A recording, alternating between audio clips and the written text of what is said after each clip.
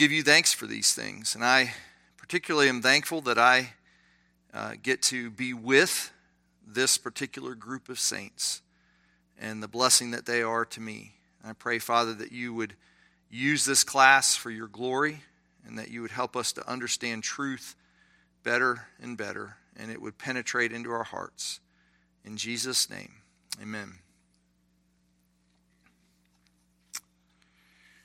Okay, so 8th commandment, thou shalt not steal.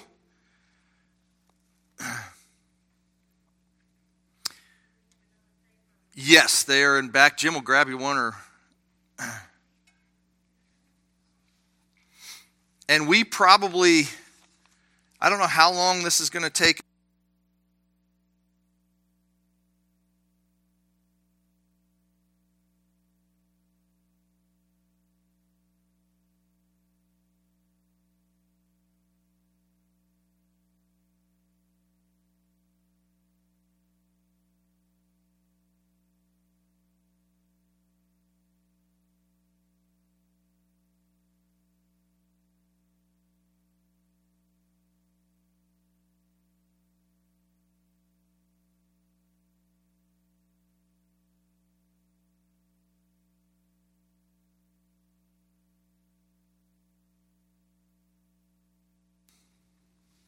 Are we good now? Sounds better? Yep.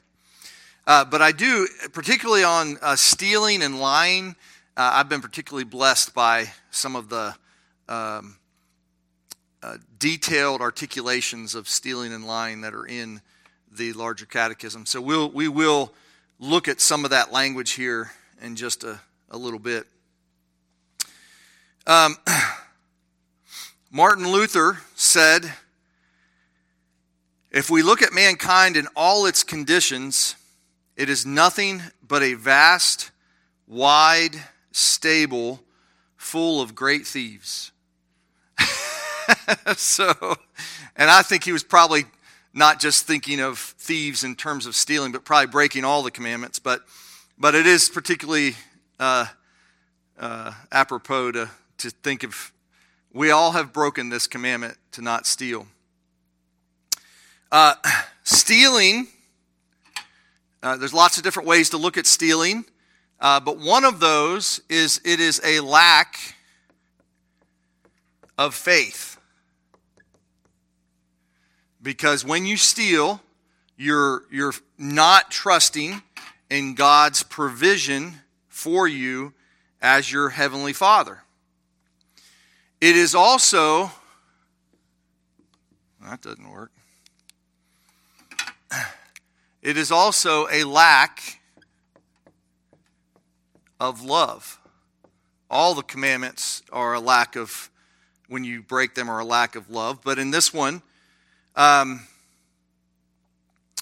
you have taken from somebody else something that belongs to them, and therefore you're not actually loving them. You're not actually caring for them. In some way, you're acting selfish.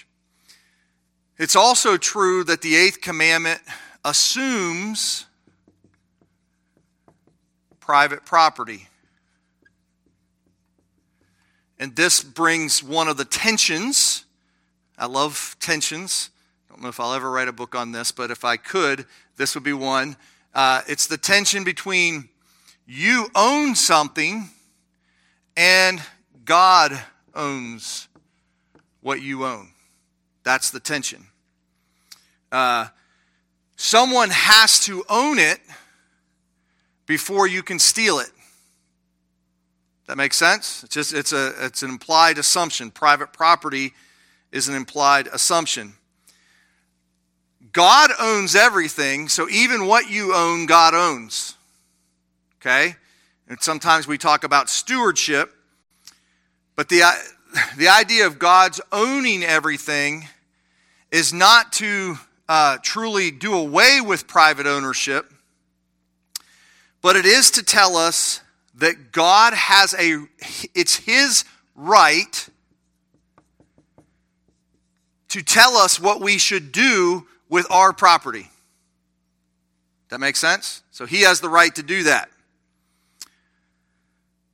So on this this tension, you and I have a relative and a limited right to do with what we own what we want. And another person does not have a right to impinge upon what they choose to do with their property. In one example, I'll give you one of my father-in-law. We were talking about, he was wanting to give us a gift, and I was wanting to do something with that gift that he wasn't comfortable with. And so at the end of the day, I just had to tell him, you don't have to give it to us. It's okay. We don't deserve what you have. It's yours. If you don't feel comfortable giving it to us, it will not make me less love you or think bad thoughts of you. Obviously, he's been generous to us countless times throughout the years, but it was just on this one particular issue. But I think it was a biblical understanding of private ownership that just said, even though I'm his son-in-law and Robin's his daughter, we don't have the right to his money. It's his. It's his money. Now, he may give it to us in inheritance or give it to us freely in other ways, but it's his. And I'm not to judge how he handles his money, right? So there's this private ownership, and I don't have a right to do that. But God does have a right. And this is the thing. Like, we all will have to stand before God and give an account for how we have handled our money, our possessions, our time, our talents. And so in Scripture, you'll see things where the Scripture will actually judge people who have been greedy and selfish and all those kind of things. He'll do that, but it's not necessarily that we have a right to judge that other person. That's between them and God. And that's the tension that I think we need to have. You may not have the right to the wealth of somebody else, but God has the right to tell them how he wants them to use their wealth. That's the tension. Any questions or comments on that before we get going? I think that's a very important tension when it comes to stealing. Yes, Lee. Microphone. This sounds like it's going to be a great question or a great comment, so.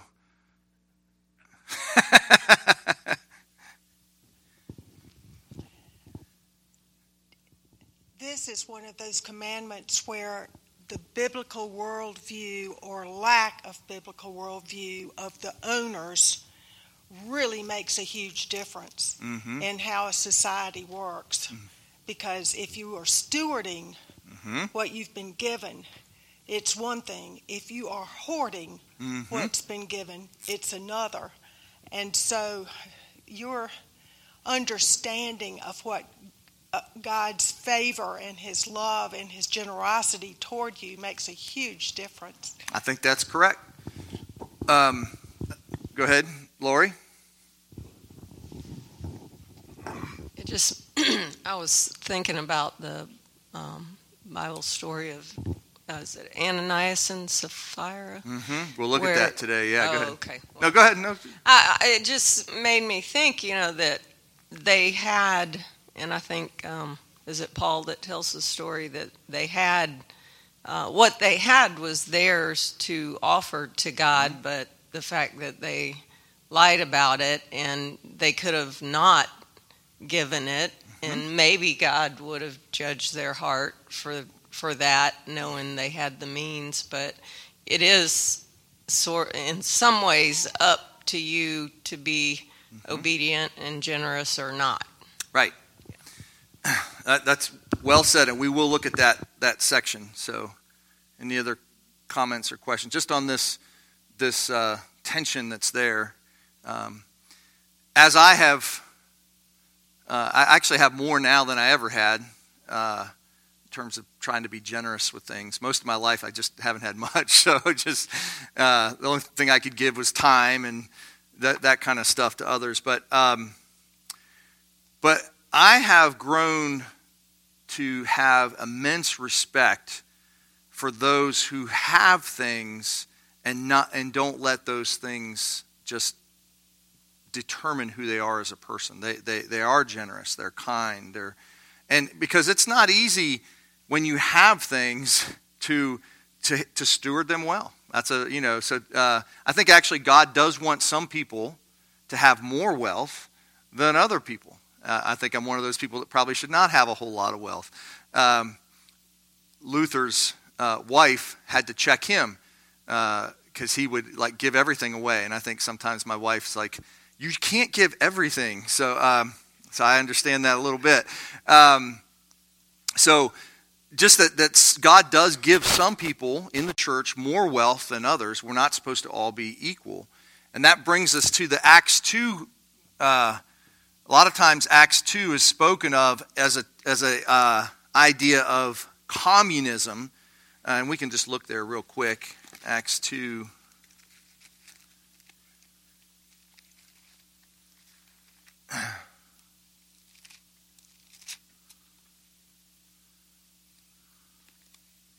At the end of the chapter. And surely Acts 2, beginning in verse 42, it's set forth as an ideal. And so it is good for us to think about the ideals that are laid forth here. So they devoted themselves to the apostles' teaching. So that's a great ideal, right? Everybody would be devoted to the teaching that is being given. Fellowship, the breaking of bread and prayers, and awe came upon every soul, and many wonders and signs were being done through the apostles. And all who believed were together and had all things in common. That's usually the verse. And they were selling their possessions and belongings and distributing the proceeds to all, as any had need.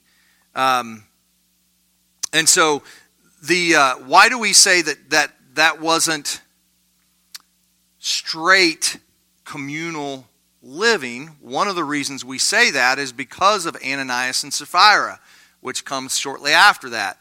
That if everyone had given all their money and there was no private property, then the story of Ananias and Sapphira couldn't even have existed, right? So this is an ideal expression. People are voluntarily being extremely generous with what they have during a time where some people have lost everything due to probably distancing from families. If you're leaving the Jewish faith, all sorts of problems are happening where people have great needs, and so the church is providing for those. And I think that's a very good standard. But at the same time, to say that it overturns all private property just goes too far.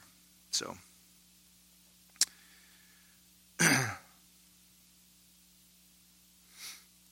how would you define stealing?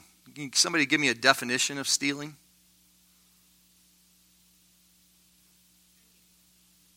Taking what's not yours. And I'm going to put it another way. That's probably the better way. Hers is. But I'm going to... taking what you have not worked for. Or has been given to you. Right? By someone who has worked for it.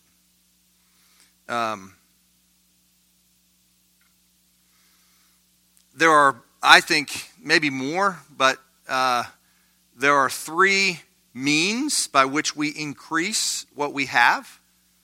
One is through an inheritance, right? You can increase your wealth greatly through an inheritance. 1 Peter 1, blessed be the God and Father of our Lord Jesus Christ. According to his great mercy, he has caused us to be born again to a living hope through the resurrection of Jesus Christ from the dead, to an inheritance. Well, who worked for your inheritance? Christ alone, right? So the very giving of salvation is something that you don't earn, something you don't get just by working for it. And so we believe in the giving of an inheritance. Uncle Sam thinks that they deserve a portion of that inheritance, right? The inheritance tax is usually a pretty strong tax that occurs, but it is good to leave an inheritance to your children, because that's, in a sense, a paralleling or a modeling what Christ has done for us. He has worked hard, and he has been able to impart blessing of an inheritance to us. because of what he has done. And so that's one way to gain your wealth. The other is gifts of generosity, right? There's nothing wrong with receiving gifts from somebody else who's worked for them. That's a good thing. But probably the one that we need to focus on the most is that we need to actually work. And this comes right back to Genesis, where God has created man to work. This is a part of who we are. I believe that if you, let's step back a little bit. Through many years of our church being generous and trying to give to people in need,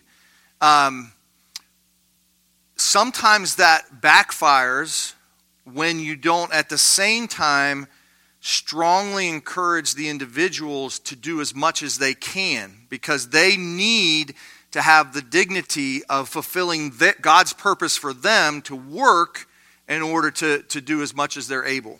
And so work is God's appointed means for us. And I would argue that even if you are independently wealthy through an inheritance, through other gifts, through previous hard work, it's still incumbent upon you to work. That's a part of who we are. God wants us to continue to be productive throughout our lives in one way or another. Now, there's different ways to be productive. I think Jenny's productive to us in many ways that most of us aren't. She brings a lot of joy. I go to the grocery store, and I can't tell you the number of people that are happy to see Jenny. So there's different benefits than just physical working. But the idea is the Bible sets forth this idea of work that we've in some way lost in our country. We used to be founded on the American Protestant work ethic, and that is something that has been eroded over time. You can almost see it. A lot of the Hispanics that come into our country are very hardworking, but watch a generation or two and see if they're still as hardworking as they were when they first got here. I mean, there's something that we are teaching people away from the necessity of hard work. So let's just look at a few verses. Ephesians 4:28. Ephesians 4:28.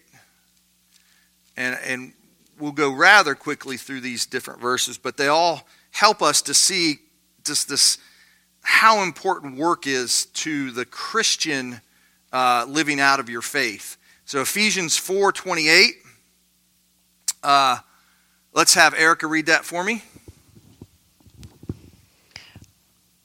Let the thief no longer steal, but rather let him labor, doing honest work with his own hands, so that he may have something to share with anyone in need. Okay.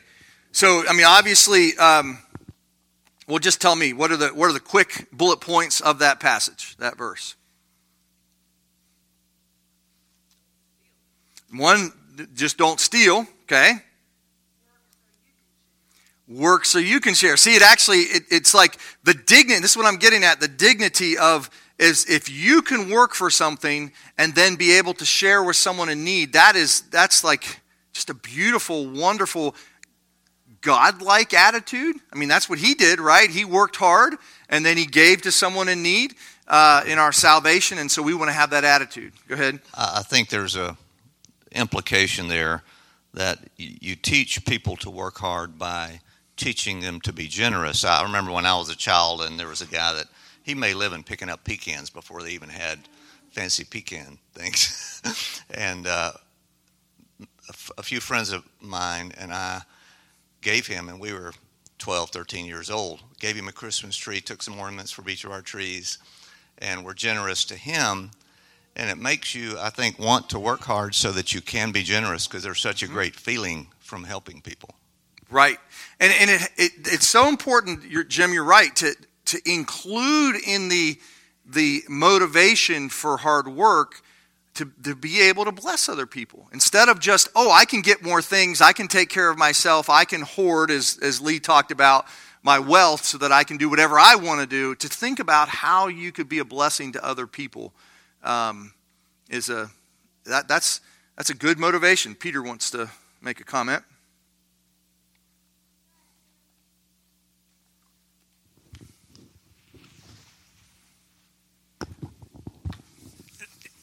there's a clarification there. It talks about work, but it clarifies that it's honest work. Yeah. Because one could say, I steal all day and it's hard work. It is hard to be a good criminal. That's That's really, really well said. And I want to stress another thing. Ken wants to make a comment, so bring that to him. Some people are able to work enough that they have some extra and then can be generous to others. Some of us, due to the job that we have, which is not necessarily a bad thing, really just struggle to make ends meet. Or maybe even feel like you're working really hard and you're still not making ends meet, right? So that can occur, but I would argue that simply by working hard, you are making yourself as little of a burden as you possibly can. Does that make sense? So just wherever you are, you may not have really got to the point where you have enough excess to help other people, but just the working is hard. God determines how much blessing you have to be able to share with other people. And just having that attitude that you want to be a blessing to other people, you don't want to be a burden on other people.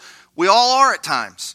We all have needs, and it's not always financial. Sometimes it's other types of needs, but we all have needs, and it's not wrong to have those needs. The principle is to work hard with a motivation to want to get ahead if you can. Go ahead, Ken. To go back to the issue of dignity, like in the Old Testament when they had the gleaning as opposed to government welfare, and how that changes people and how that gives them dignity as opposed to just handing everything to them. Right, so he talked about that if you're poor, the whole story of Ruth, where if the people who own the fields were to leave a little bit, not to harvest them so perfectly that they didn't have any left, but there'd be enough there that the poor would be able to walk through the fields and actually to get some of that. So there's this enough of that dignity that you're actually working in some way to bear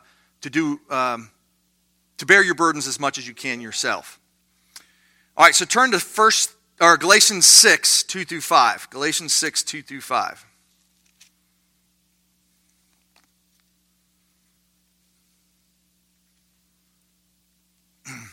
I love you're going to find out I love passages that give you the tension, because I think Scripture has tensions, right? It's just the way it is. So Galatians 6, 2 through 5. Kyle, you want to read for me?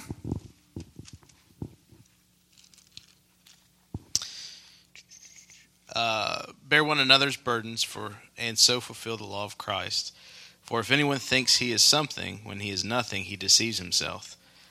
But let each one test his own work, and then his reason to boast will be in himself alone and not in his neighbor. For each will have to bear his own load. Let the one who is taught the word share all good things with the one who teaches. Okay, so, yeah, you can leave off the end of that.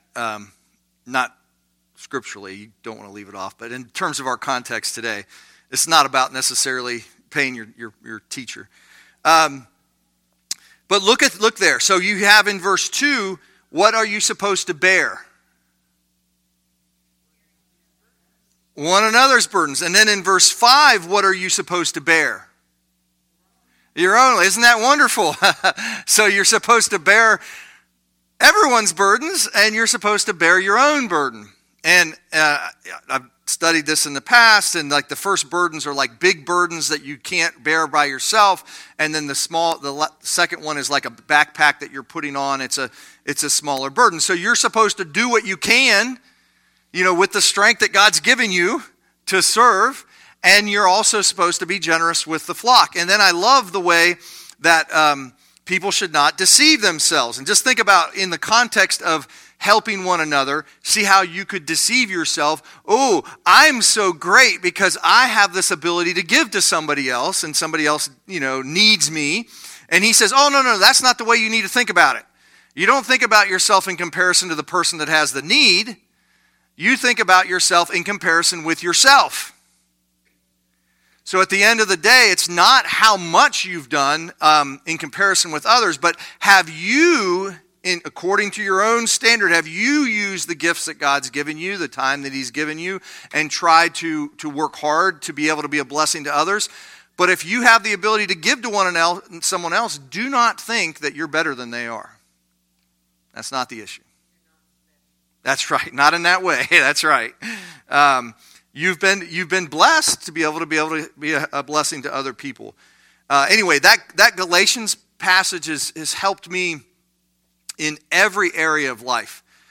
Say you've got two students in your family. One of them is like a really, really good mathematical student, and another's not. They're struggling with it.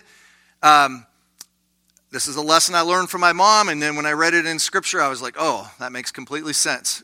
I was a very good book-learning student. My brother was not. My mom knew that. She was happy when my brother came home with C's. She was mad at me when I came home with B's. Because she knew that I was coming home with B's because I was being lazy, not because I couldn't get the A. And that's been true most of my life. So that being said, I appreciate my mom. She knew enough to try to look at us as individuals. And I think that's the way God looks at us. He doesn't just say, oh, you got more money than the next person, or you're able to play basketball better than the next person, or you're able to do artwork better than the next person. He doesn't look at us in comparison. He looks at us as ourselves. And I think the text says, let each one test his own work, and then his reason to boast will be in himself alone. How have you been striving against your flesh in order to do what God wants you to do? That's where you should be focused, not on just comparison to other people. So, that makes sense? Kyle? So, backstory on Jessica and I, we worked in ministry. We were missionaries. We have raised support, and by God's grace, we now support others. Right. One of the things I can say about this is that the ability for people to give financially or with their time is a way to participate in God's work. Mm-hmm. And we were never fortunate to have the big donor with one check, and we never had to do. Most of it came from small little old ladies who we love dearly, who gave $10 a month. Yeah, I know. And you say, my gosh, I'm taking $10 a month from a lady who has Social Security, who we've helped fix their house and pay their bills when we weren't doing this. But that was their way of being able to participate in God's work all the way across the other side of the world. And just sitting here thinking, Matthew 20:28 talks, Jesus came to serve, not to be served. Mm-hmm. And ultimately that's our opportunity and guidance is Son of God came here and he wasn't asking for anything. Worked and everything else, and that's the ultimate example we can follow. That's wonderful. Well said. I'm not going to make that comment. Okay, 1 Thessalonians 4, 9 through 12. Let's let Tanner read.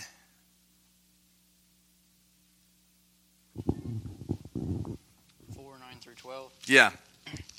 Now concerning brotherly love, you have no need for anyone to write to you, for you yourselves have been taught by God to love one another. For that indeed is what you are doing to all the brothers throughout Macedonia. But we urge you, brothers, to do this more and more, and to aspire to live quietly, and to mind your own affairs, and to work with your hands as we instructed you, so that you may walk properly before outsiders and be dependent on no one. Okay, I made you read verse 9 because I wanted you to see that the instructions of verse 11 and 12 are really connected with love, right? It's about brotherly love. Working hard is not just working hard just to work hard.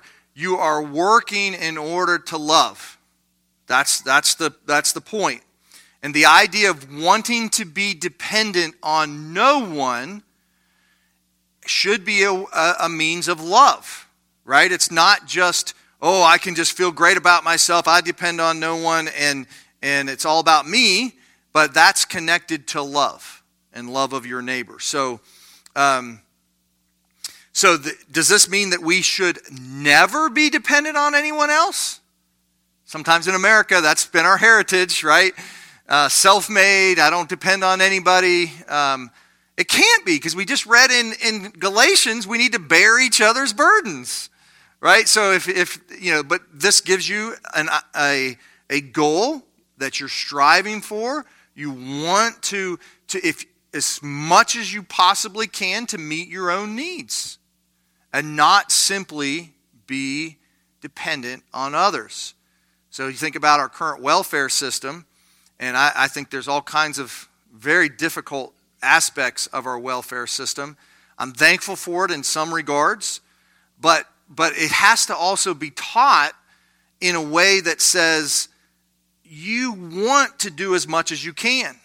And it can be tricky sometimes, because if you work hard and you do try to get a little bit ahead, the system is set up that you then lose all the help that they're giving you as soon as you get a little bit ahead, but it's not enough to stay ahead, and then you fall back into welfare, and it's just kind of this system that occurs. But we have to be instructing people in the dignity and the beauty of trying to be independent.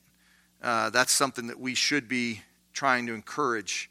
And I love the other aspects, just to live quietly, to mind your own affairs, just do what you're called to do in a nice, quiet way, and don't. I take it. Don't be so consumed with all the problems of the internet and all the problems of the world. Not that you should never be involved in that.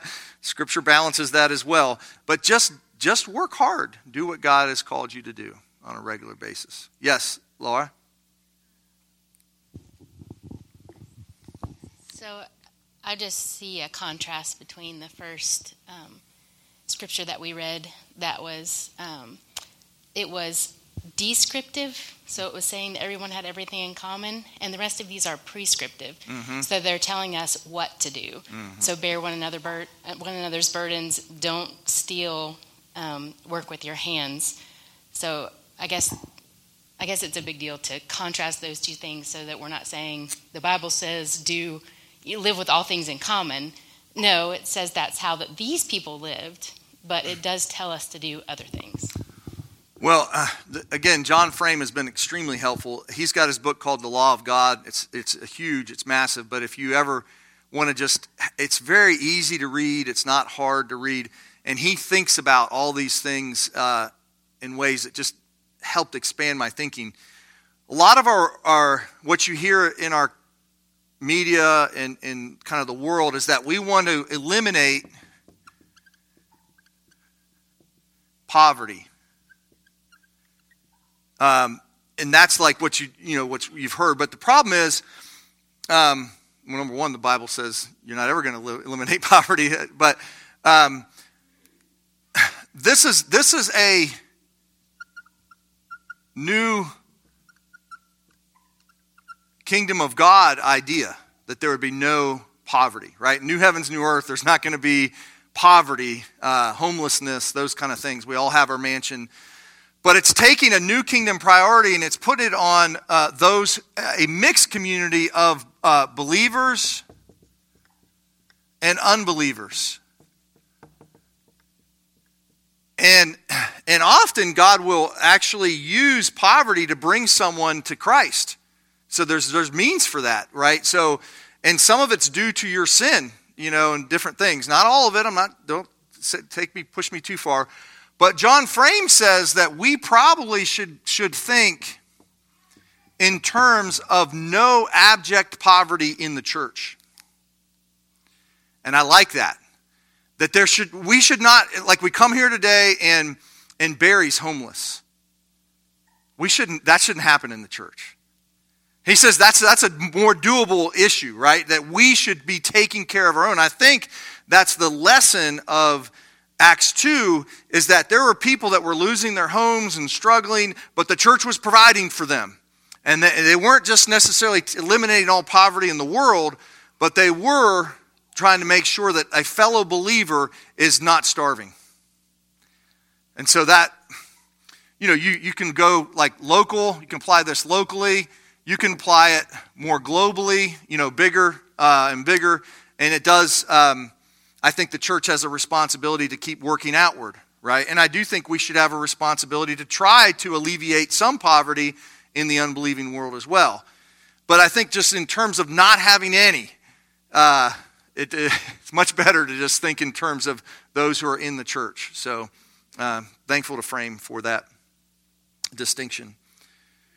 Okay, 1 Timothy 6.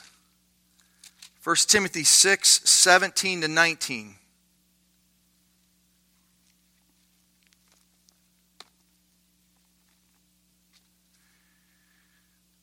There you go. Very good. Just take that mic right to the next person. Good. 1 Timothy 6, 17 to 19.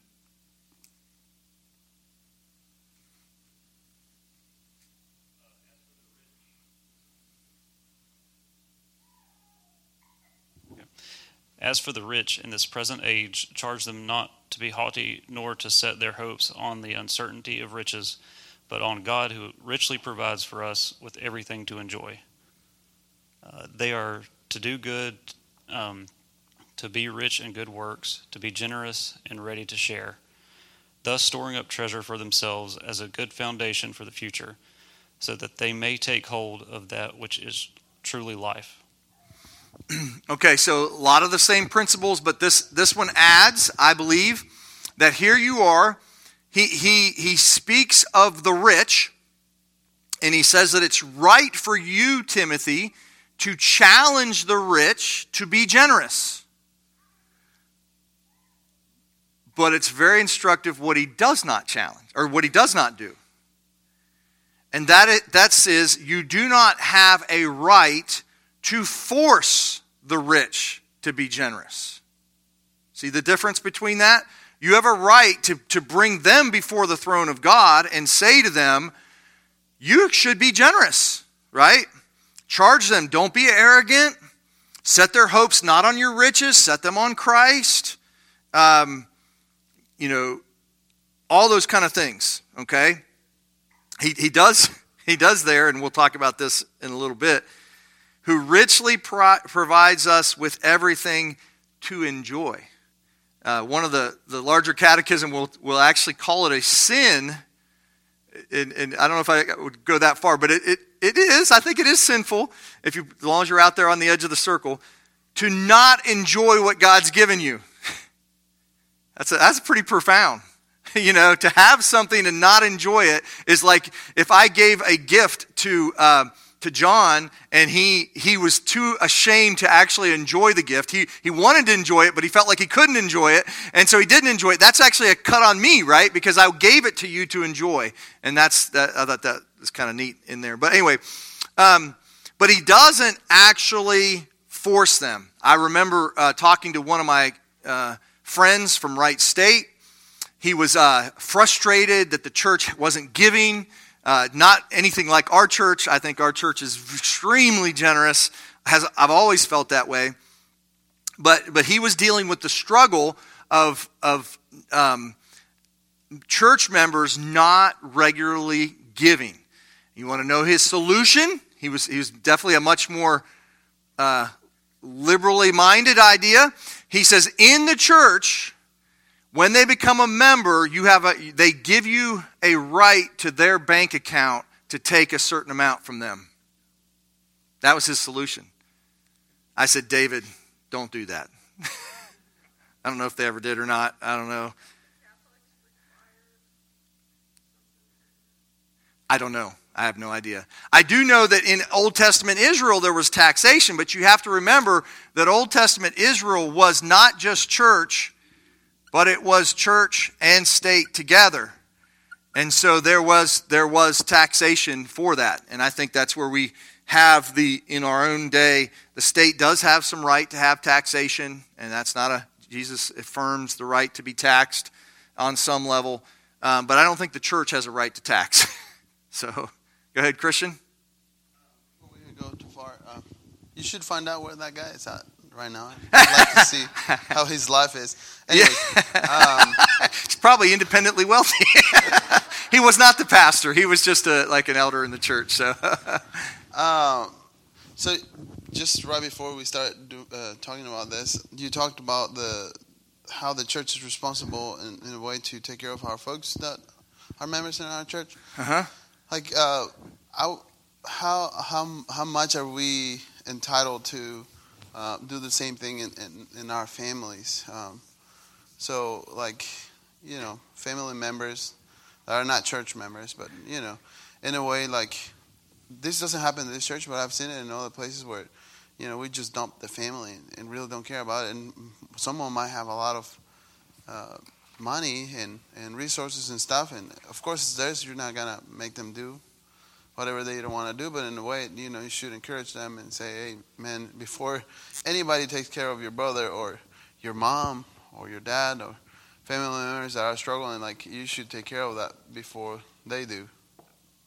Right. So the Bible, again, teaches that if you don't take care of your own family, you're worse than an unbeliever. I mean, that's the wording. So you should try to care. Family members have a responsibility to do that. At the same time, where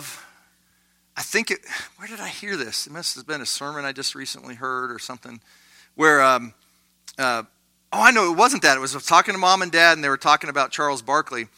And if you guys don't know who Charles Barkley is, he's a basketball player. He's obviously a strong Christian. No, I'm not saying that. But Charles Barkley does tell it like it is sometimes, right? And so, Barkley has wealth. There's no doubt about it. He's a wealthy man. And his kids were starting to be lazy and be kind of arrogant in their wealth. And he says, one of his kids said to him, "We're rich." He says, No, we are not rich. I am rich. You are not rich. And so I thought that was well said, right? I mean, there is a sense that, again, the same principle, you could have people in your family that don't want to work. And you could see where the wealthy, the one who controls that money, could, in a sense, hold back some of that because the person is unwilling to work. So you got to have that tension again, right? So you don't just say, well, they got a wealthy family, how come they're not taken care of? There's all kinds of situational and heart issues that you have to take into consideration. But in general, the family you should look out for your family as much as you can. So I was always impressed that my dad worked very hard. He did not have a very big income, but he had a civil service job. He did Air Force Reserves once a month. And when we were young, the three kids, he would work some weekends at a gas station, and he saved and saved because he wanted to make sure my mom was cared for. And, sometimes that money will run out. We've hopefully stewarded it well, and it's not, but he wasn't an investor. He just saved. He was very simple, grew up in the Depression, but it just admired me that, toward the end when he knew he was slipping, his greatest concern was that we would shepherd that money and take care of her. And I think that's part of the good stewardship of, taking care of your family and even looking to your own future. Like, we'll be old one day. Do we want to be a burden on our children, And you can see in the midst of all this how it comes back to this norm, heart, and situation. And it is hard. So how much do you need to provide for the security of the future? Combine that with there are present needs today, right? So it's like how do you work that out? Each individual has to wrestle with how they handle what God has given to them. A prayer, right? And pleading with God and saying, I remember talking about this with my son Michael, and he's like wrestling, but Dad, I could get this job and I could make a whole lot more money and I'd have a lot more security, or I could do this. And, I said, Mike, I can't tell you what career to take. You have to wrestle with this with God. You've got to figure it out yourself. And I think that's what we want to encourage in the Bible, and that's why we can't just make these carte blanche rules. Everybody's got to give 20%, or if you make this much money, now you got to give 30%, and you just can't do that in the church. So states can do it, and they will do it. I don't want to go into a huge discussion of politics on this, but I do want to see that you can have individual theft, and you can have, I'll call it corporate or just community theft. So let's say you have 10 people in a community, and those 10 people come together and they vote on whether or not they are going to have everyone pay 5% in order to improve the roads. Right? So they all vote upon that, and they all give 5%, or maybe they all give $10. Doesn't, you can have the way you want to do it, doesn't really matter, but they're all voting on that. And let's say that 8 of them say that they are for it, and 2 say that they're not. Well, so they make this, and these 2 people, maybe they live on the outskirts of the town, and they don't really see as much of a need for it or whatever, but they're willing to pay it because they want to live in the community in which they live. Okay? And if they wanted to leave the community, they could leave that community, right, and go somewhere else. And so I think that this is how societies run. But, and I'm just going to make a strong contrast. There's a lot in the middle here. But if you change the game, you still have the 10 people voting, but you are not improving the roads. You're improving. This is just a sports complex. Okay. And same 10 people vote, but it's again 8-2, okay, in the voting. But all of the payment, the actual payment, let's say $100, comes from these 2. And they didn't even vote for it. Do you see that? So like if the majority, this is Civics 101, if the majority figures out that these guys can take money from those, we're in trouble. And that is corporate greed and stealing. It's community stealing. Again, you can get all kinds of trouble even thinking about this kind of stuff. But our government at some point determines when to print money. Right? They have to do that. They have to print money at certain times and certain amounts. It used to be on a gold standard. It's not anymore. And I don't know all the ins and outs of this. But if I were to print money, what would happen to me? I'd go to jail. Why? Well, I don't have the authority, but what? What happens if this is the current amount of money, and here's little Mike, and he prints his money, and he puts it into here, what happens to this money? That money is worth less. Okay? So that's why it's wrong. Otherwise, it wouldn't be wrong to print money. Wow, just print more money.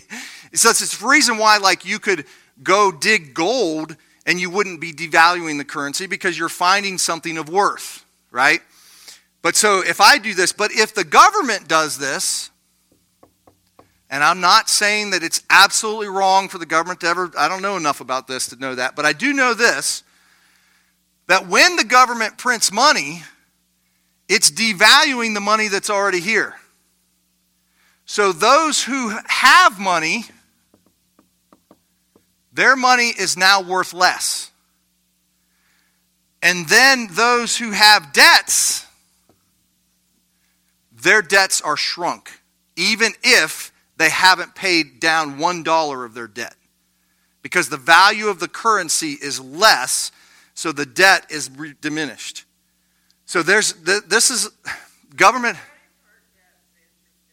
Yeah, that's true. So I'm just telling you that we need to help people understand, and I don't think most people do, that at least when you got your COVID checks, and I took my COVID check, you need to know that part of the inflation that we're experiencing today is because of those checks. And both parties did it, right? And I'm not saying it's absolutely wrong for them to do that. I'm just saying you have to understand the economics of what's happening. And the real losers are those who actually have some wealth, because the value of their wealth has gone down. The buying power of their wealth has gone down. And it's another form of, maybe on the outside of the circle, may not be the center, but it is a wealth of stealing. And this is why I think in Scripture, God tells them to be careful. Thank you.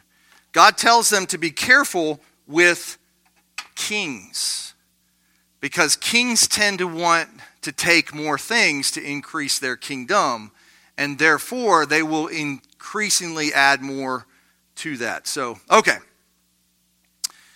Enough of those things.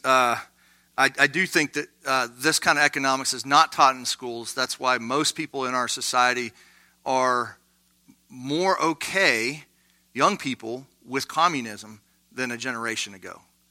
It's like, and as if the government should just take care of me. I think that's not, am I thankful at times for things? Yes, I am. I get help with Jenny, so, but we have to be very careful on what we do.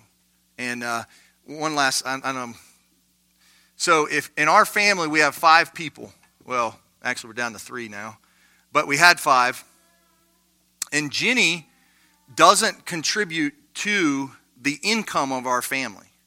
She contributes other ways, but she doesn't contribute to the income of our family.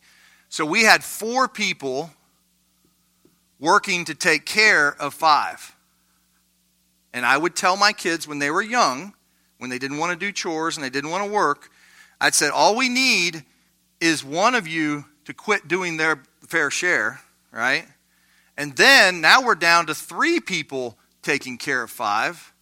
And you know how much harder work it is on those 3. And then if you got one more, now you're down to 2 taking care of 5. Eventually it doesn't work. We have been a very wealthy country, so we have been able to actually use the wealth to care for other people. But just know that somewhere the tipping scale is going to occur, and it's going to be a bad day when that happens. So I'm actually very thankful for our Hispanics that come into our country, not necessarily legally, but I think they come a lot of times with a strong work ethic, and we need that. So anyway, 2 Thessalonians 3:10 through 12.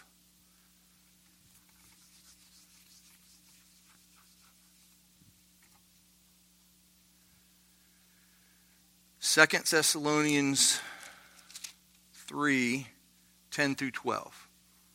Got that, Mr. Carrico? Yes. Okay, good. For even when we were with you, we would give you this command. If anyone is not willing to work, let him not eat. For we hear that some among you walk in idleness, not busy at work, but busy bodies. I like that. Mm-hmm. Now such persons we command and encourage in the Lord Jesus Christ to do their work quietly and to earn their own living. A lot of things that we've already said, but it's so helpful to just see it in the text. And understand, if anyone is not willing to work, it's an attitude of the heart. Some people cannot work nearly as much as others. That's okay. A busybody is someone that is just kind of a gossiper, kind of goes around acting like they're doing things but not actually working hard. And so he confronts that. He actually confronts the heart of sin without actually confronting the amount, right? Nowhere in Scripture do you see exactly how much work, 40-hour a week, 30-hour a week, 60-hour a week, like what is the work? It doesn't say that. But you are supposed to have an attitude of wanting to work. So, Matthew 6, 19 to 21.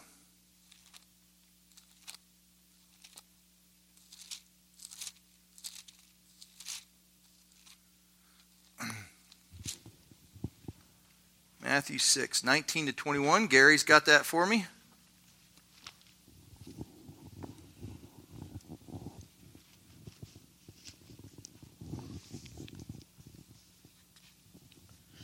Do not lay up for yourselves treasures on earth where moth and rust destroy, and where thieves break in and steal. But lay up for yourselves treasures in heaven where neither moth nor rust destroys, and where thieves do not break in and steal. For there your treasure is, or where your treasure is, there your heart will be also. Okay, I like this one because I think it is the best way to challenge someone to generosity.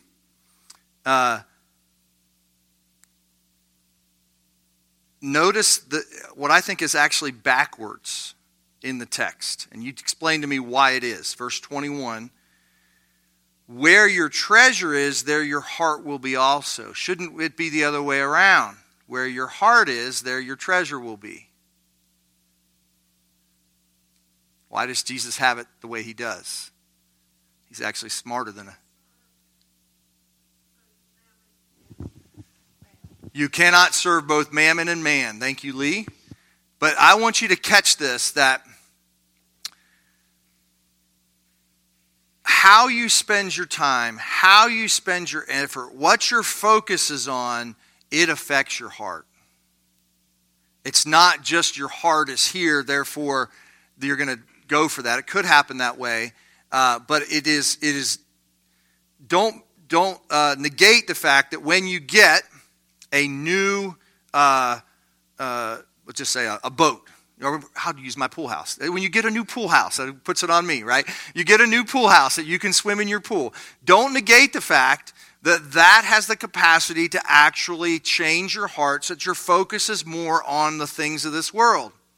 Just remember that, okay? You have to, Jesus is telling you, and he's saying, be generous with the things of this world because that's the way that you let go of them.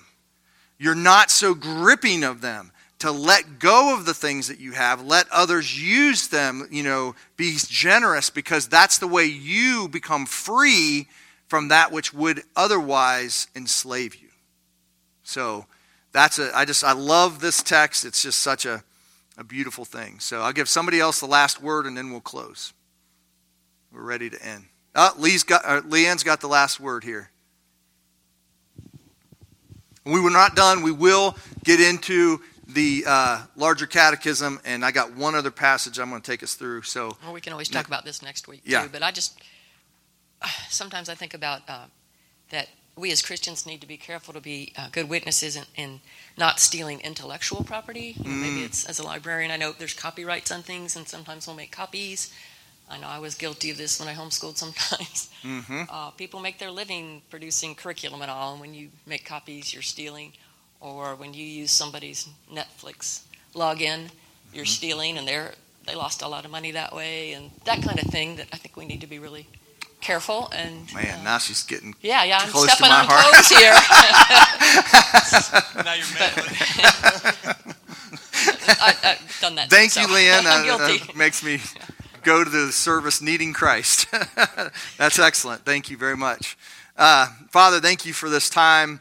And I do appreciate the reading of the law because it is a mirror to our own hearts, and we are in need of Christ. And I just thank you for the perfection of Christ. I'm thankful that in our salvation, we do not steal, but Christ has been fully generous with what he has earned to give to us. And I just thank you in Jesus' name. Amen.